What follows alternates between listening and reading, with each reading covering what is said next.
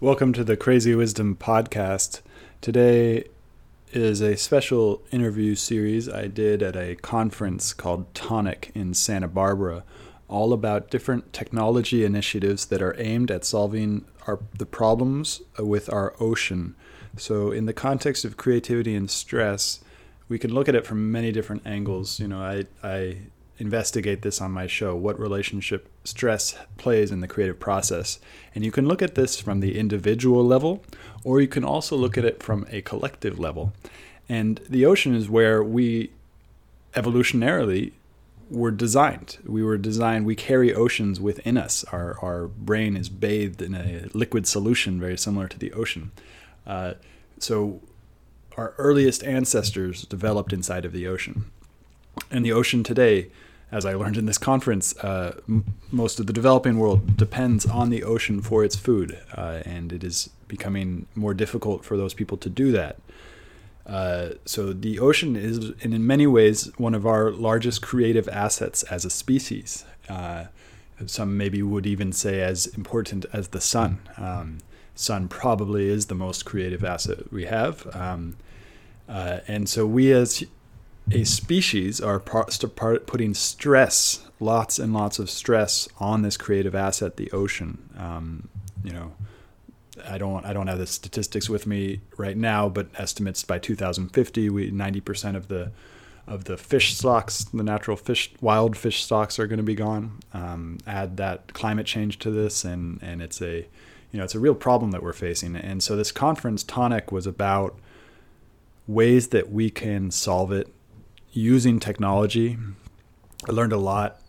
This first episode is going to be with Mary Crowley, and it really sets up the problem, because the main problem is that the ocean is a collective commons. Nobody owns the ocean. So because nobody owns the ocean, there are very few incentives for any one country to police it. And this is one of the main challenges that we're going to face. We're going to have to figure out how to actually collectively view the ocean as one of our most important resources in order to save it before we destroy it. And so this episode, it's a shorter episode than I normally do, and it really sets up the problem that we're facing, that there's a lot of trash in the ocean. And Mary has done a lot of work for the last 10 years and figure out how to get rid of that trash, what to do with that trash. And she has some interesting insights here. So I really hope you enjoy this episode. And I just wanted to give another shout out to Anders Jones, who I'll be collaborating with on an online course upcoming, and it's for startup founders who are looking to raise their seed stage or Series A for a distributed team. We'll be running an online course. Anders raised $40 million in his Series A, so he has a lot of valuable information of what it's like to raise money in 2018, 2019. It's a live online course. It'll be Monday and Friday. It is application only, so if you do want to apply, please find my blog, stuartalsop.substack.com. I will be including information on how you can go ahead and apply for this. And yeah, we'd love to have you. So please let me know what your thoughts are on this episode. Have a great day. Welcome to the Crazy Wisdom Podcast. I'm doing a special series here at Tonic where we're talking about ocean conservation, and I've got with me today Mary Crowley, the founder of Ocean Voyages Institute in Sausalito. Really excited to have you on here. A pleasure. Yeah. So we're just talking briefly about you work a lot with trash and kind of getting trash out of the ocean. Is that correct? That's correct. Yeah. Can you talk a little bit more about what you guys are doing? Absolutely. Mm-hmm. We've been in this space, so to speak, for 10 years. Mm-hmm. I'm a lifelong sailor, sailed over 110,000 miles, mm-hmm. yacht chartering business where I send people all over the world. Mm-hmm. And increasingly, the message came through, oh my Lord, we saw miles of trash mm-hmm. out in the middle of the ocean, or we were at an uninhabited island in the Tuamotus or in Indonesia, and it was all full of trash on the beaches. And so in my lifetime of exploring the world's oceans, I've seen this tremendous change. And it's my thesis, and we recently did a trip that really proved that professional maritime industry equipment can be adapted and innovations added to do cleanup. While you're sailing? Or while you're sailing or by motor ships. Commercial stuff. Yes, using all the resources and knowledge. So we don't really need to wait. Yeah. We can clean up the oceans right now. Very cool. And we just did a 25-day trip where we left Hawaii. And for this trip, we used a wonderful sailing cargo schooner. Very cool. And so this 140-foot ship had a 200-ton cargo hold. And we've done various expeditions to the gyre, or as it's called, the garbage patch, though it's no patch. It's a big expanse of ocean.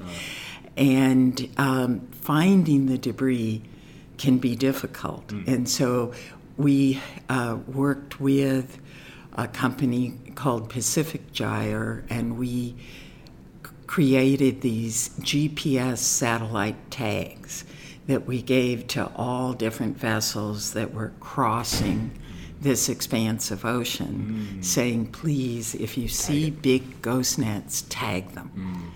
And that allowed us to follow where they went, and we work with wonderful people at the University of Hawaii, Dr.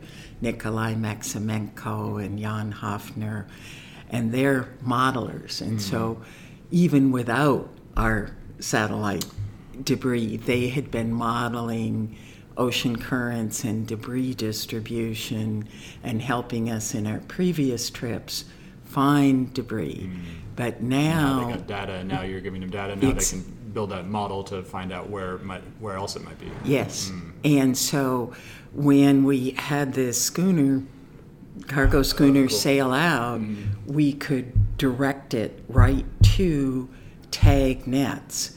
And it was our thesis that where there's one net, there's going to be more in that same area. And that turned out to be very true. So it was a very effective 25-day expedition, and it was quite amazing to watch in Honolulu as we unloaded 42 tons, probably about 2 tons of consumer plastics and about 40 tons of ghost nets. And what are ghost nets for my listeners who don't know? Okay, ghost nets, great question. I forget. Most people don't know. Ghost nets are derelict fishing gear, and they're called ghost nets because they continue to fish and kill. So they're lost by boats, or boats cut them off. Illegal boats are a big problem. If somebody comes close to them, they'll cut their nets. So the UN says there's 600 tons that go in every year. Wow.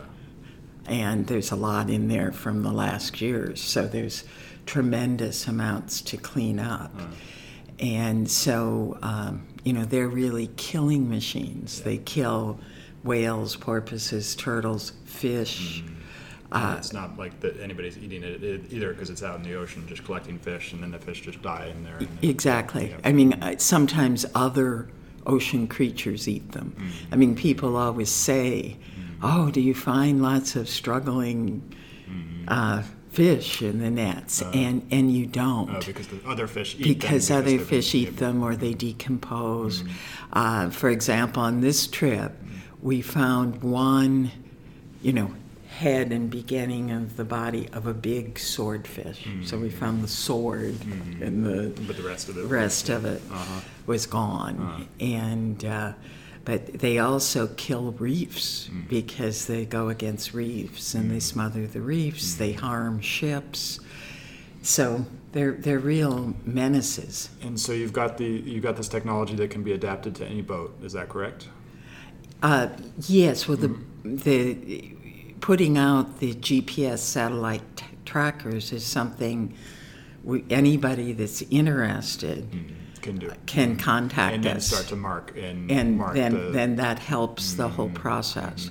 in terms of the boats doing the actual pickup, you need boats that have good capacity, and you need boats that have lifting equipment. Because, there's pieces of net that we get out that are only 200-300 pounds, but there's pieces that are 5 tons. Whoa. Just 1 5-ton clump of trash. Trash. Yeah. But what it is, the 5 tons may be 12 nets. Because the nets roll over, they capture fish, they capture other plastics. Yeah. And they put it all into one clump, and then then you have to lift the entire clump. You can't break it apart in the ocean. Yeah. No. So you need a boat that has good lifting ability. I mean, we have other, from our 42 tons this year, our plan is scaling up 10 to 15 times for next year. Because it was a real proof of concept trip, and we know we can do it. But we'll also be fishing for plastics, because if you're looking at, which you do look at, ocean areas where suddenly there'll be 4,000 laundry detergent bottles, or there'll be packing straps, or there'll be beer and soft drink crates, and there'll be buckets, and the ocean kind of sorts. Sometimes you have a mixed bag depending how long things have been there, or sometimes you'll have lots of like items. And so adapting fishing nets so the fishermen can be stewards of the ocean,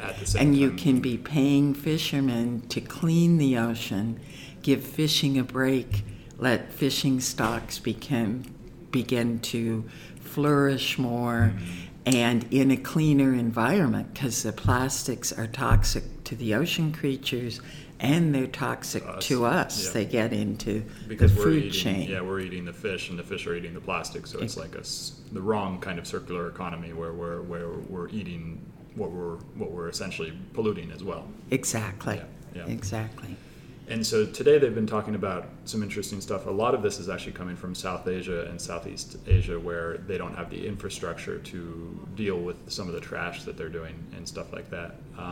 And so this is all under the theme of stress and creativity, because we've got this large source of creative value that we've gotten from the ocean for our entire existence as human beings. And it's now, as human beings, what we do is we kind of overtake the environment and we stress it, and so we're now stressing the ocean. And the major problem they've been talking about today is that the ocean is part of the collective commons, so no one country owns it, and so it's basically, there are no laws, it's an anarchy basically. What do you think about this in terms of stress and creativity, and where are we headed? What is the situation now? Whatever you want to talk about, basically. Yeah. Well, my good friend and mentor Sylvia Earle, when she's asked what's the biggest problem and stress for the ocean, is it overfishing? Is it chemicals? Is it plastics? And she always says it's ignorance, because the ocean actually is the source of 2/3 of our oxygen. The rainforests produce oxygen, but the ocean, covering so much of the planet, produces even more. And so one way of thinking of it is 2 out of 3 breaths we take. And so, whether you're living inland or on the ocean has a lot to do with the health of the planet, and therefore our health. And one thing to backtrack, there has been a lot of emphasis on the problems in Asia, and that's certainly true.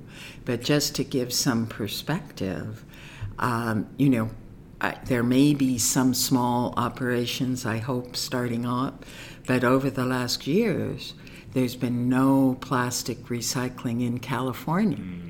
All the plastics in California were being shipped either to places in the southeast or most of them to China.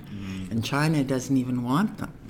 There's not plastic recycling in Central America or in South America.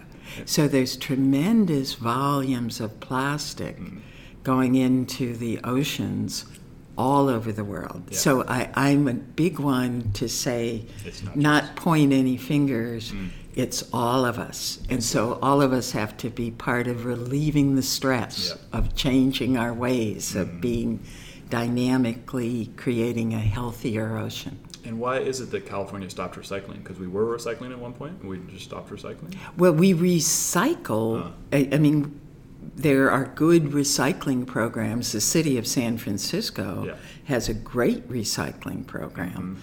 But, I don't know. I should ask when I next talk to them. But I don't know exactly where they're sending their plastics. I'm sure they're sending it someplace. So I was just saying that, I feel that part of the solution is more recycling industries. For example, when I brought in the trash to Hawaii, I was able to give about 1.5 tons to local artists who will make sculptures and paintings and do education. And some of it went to the graduate art program at the University of Hawaii. I'm sure they'll do fun things with it. And the rest of it went to a program that's called Nets to Energy that NOAA started, where it goes to Snichter Steel, and then it goes to H-Power. So it's turned into What's H? Hawaii Power. Okay. Yeah. And so it's turned into energy to power homes in Hawaii. Oh, interesting. But that really was our only choice. I mean, it's a good choice. Yeah. But if I had been in Europe, I could have taken some of the nets to be made into rugs. I could have taken some of them to be made into other sorts of products. So Europe has an industry already of turning recycled goods into products. Yes. And America doesn't have that? It's smaller. Yeah. Okay. And certainly Hawaii doesn't have it currently. Interesting. There's talks of things happening, and I feel it could be wonderful ways to create jobs and cleanup, to develop good recycling throughout the Pacific Islands. And that's interesting because that gets into establishing a new economy essentially, and building jobs and building ways that people can, incentivizing people to do this type of work essentially, because we're doing that with carbon. We're starting to do that with carbon, or we've done it for a while now. But with the oceans, it seems like less people are aware of the issues with the oceans. Like I've known about the plastic for a while. A lot of people know about it. Somebody was mentioning that, and that sparked off my head was that a lot of people here probably were thinking, okay, how do we get people aware of this? And so people are aware of it now in the same way that people were aware of climate change like 30 years ago, but they don't. They're aware of it, but they don't. There's not the action piece right now. And so I think what you're talking about is key. Is how to incentivize the action among people who need jobs or things like that. Do you know of anything going on like that? Or? I think there's a variety of people aware of it, and it's something that we certainly intend to try to help seed and establish, because there's, all sorts of different models, and I believe we need many types of solutions. But if one had, island people, everything gets shipped to them wrapped in plastic, and plastics wash up from the ocean. Yeah. And if there was a way that, for example, if they saved their plastics and you had a ship that could convert plastics to fuel that did a regular cycle through the islands. So we'll be here every 3 months, and the people would save their plastics, get it turned into fuel, because fuel's very needed in some of these remote parts of the world. It's very expensive. I mean, though I'd rather see them using solar power, and they can do that, but a lot of them want to have boat transportation and need fuel for outboards and variety of things. So there's so much. It's like it's our trash out there, and we certainly have the knowledge and technologies to clean it up. It's just creating the will and the money, and then making it valuable. And there's variety of ways to do that. But one thing is having it become more, which Europe also has, of a real cost economy. Yeah. So in other words, it may be very cheap to make throwaway plastics, which I think we should not use for anything at make it all. more expensive. Yeah. But, if you considered the cost of retrieving those from nature And you bake that into the price. and recycling it, they it wouldn't be a good thing, throwaway plastic. So it's definitely not a good thing for the environment. We have to make it something that's not good economically as well. And so it's not good for us either, because we're already consuming these plastics through the fish or through the water. Like, it's all just seeping back into our bodies already, and probably leading to all sorts of cancer and disease and stuff like that. So it's a way of making that connecting it in ways that people don't realize, that like what they're carrying their stuff around is also ending up back in their bodies as well. Exactly. Yeah. I mean, Dr. John McCusker, I remember years ago saying an example he thought of his first trips to Indonesia. They'd serve food on a banana leaf. Yep. Mm-hmm. And when people were through, they'd throw their banana leaf into the river or into the ocean, which wasn't any problem because it just degraded. Yeah.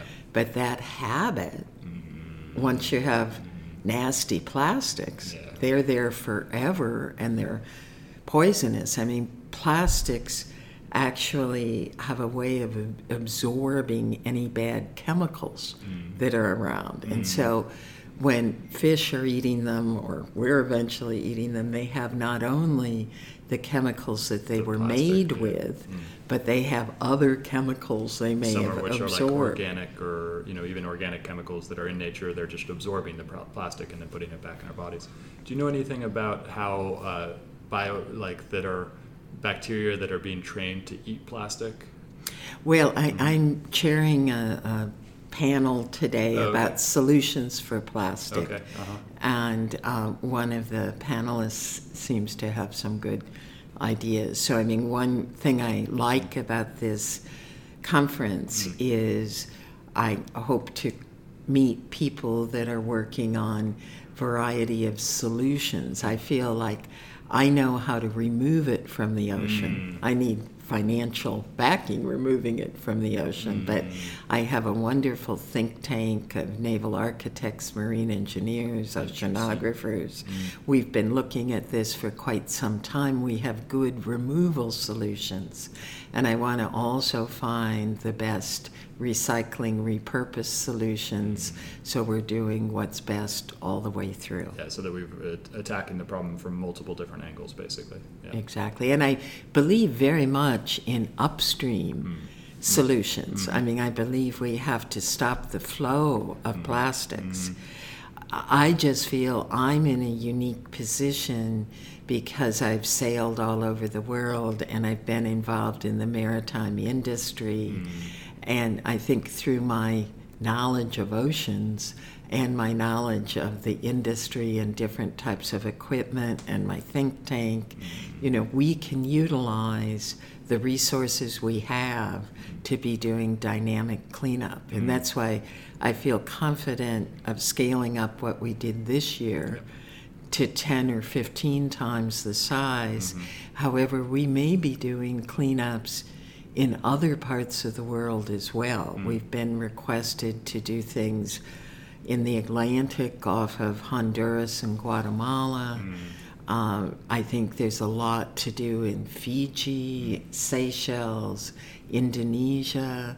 I went to the UN conference on oceans several years ago, and it was wonderful for me, since it's my passion to do this, to hear the Secretary of the Environment say that he thought ocean plastics were the biggest environmental issue, because the oceans is our ecosystem that's in the most trouble. And so... And also the least ownership, the people have the least ownership over, it seems like, as well. Yes, but I guess I feel lucky because I've sailed the world, so I've always considered myself a global citizen. And I see my daughter, and her friends are all over the world. So, I mean, I think young people today know that, this is our planet, and we need to take good care of it. And we want to help the whole planet and keep it healthy. It was interesting hearing the discussions about property rights and investments, because I don't know of a better investment we can make than keeping our ocean healthy for future generations. And I think that's important to bring up the property rights. The point was that they were saying that the reason why there's so much in land management, there's so much investment going into it is because we have property structures that allow people to invest their money into it. But the reason we don't have it for oceans is because nobody owns the ocean. But in places that you do have property rights in the ocean, there are these opportunities. So it's about how do we think clearly, how do we use our imagination, and also incentive structures to establish property rights for the ocean, so we can start to invest into these things and have actual outcomes, basically. Yeah, which are really interesting. Well, as long as they're investments that are good for the ocean. Yeah. I mean, there's a lot of types of harvesting from the ocean that are really terrible. And that's probably most of the investments to date. I don't know.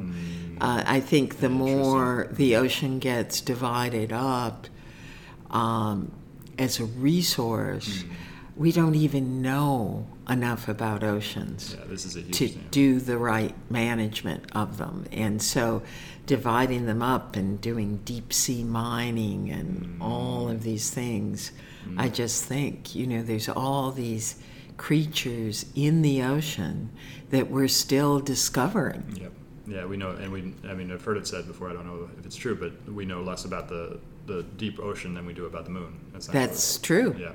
And so, I think if we understand our world, we know how important the ocean ecosystem is, let alone, for the people that are lucky enough to kayak and swim and scuba dive and sail and explore. But our ocean is pretty important to the health of the planet. And thank you so much for coming on the show. How can people find out more about what you're working on and the institute you've created? Yes, we have a website, oceanvoyagesinstitute.org. Our offices are right in Sausalito. People are welcome to call. The number's 1-415-332-4681. So I'll say it once more. It's hard for people to get numbers. 1-415-332-4681. And really, something I always say when I'm speaking is one great thing about this is we can actually all be ocean heroes by just educating ourselves and slightly changing our habits. Bringing your own coffee mug, bringing your own bags, little things, not using straws made out of plastic. There's little behavior changes that actually make life better. If you're having a party, have glasses that you serve drinks in, and have a couple extra sets in your garage or closet. Who wants to drink out of plastic cups? So life without throwaway plastics is actually better. There's some differences in medical industry. Plastics are a miracle. I'm not against plastics. Plastics can be used for railroad ties and construction and all sorts of permanent things that just shouldn't be a throwaway commodity. Yeah, interesting. Well, actually, one more quick question. Is there a replacement technology that for plastics? Like if somebody was talking about biodegradable straws, is there something like that people are starting to create as well for one-time use kind of things? I think there are lots of options. Yeah. And the important thing, and I think it's something that will happen, is choosing things. I mean, some people talk about biodegradable plastics, but they have the same bad chemicals. No, we don't know. Yeah. They only degrade in specific waste streams at specific temperatures. So there's a lot of replacements that I would cast a lot of questions at. Okay. But the more using bamboo for some things is sustainable. They were talking about straws made out of kelp. Okay. That sounds great. Yeah. I think there's straws made out of sugar cane. I mean, I think there's a lot of different things happening, and that's what's so great. We get to innovate and make things that are better for us and better for the planet. Thank you so much for coming on the show. Okay, thank you. A pleasure. Hope you enjoyed this shorter episode with Mary Crowley that I did about our collective resource of the ocean and what we can do to solve it. And if you liked this episode, I release episodes every Monday and Friday before your morning commute. So on iTunes, Stitcher, Spotify, and I also have a YouTube channel which you can also find by searching for Crazy Wisdom. You can find me on all those channels for Crazy Wisdom. The main thing I discuss on this show is the relationship between stress and creativity, what role stress plays in the creative process. But as you can see from this episode, it's a pretty broad topic, and I go into a lot of different topics. I also investigate the relationship between technology and spirituality, what role spirituality plays in technology. And as technology becomes more impactful in our lives, what will that do to our spiritual practices? And a lot of other stuff. So I hope you enjoy this. If you do enjoy it, please let me know. You can find me on Twitter at Stuart Alsop, I really hope you enjoy what I'm doing.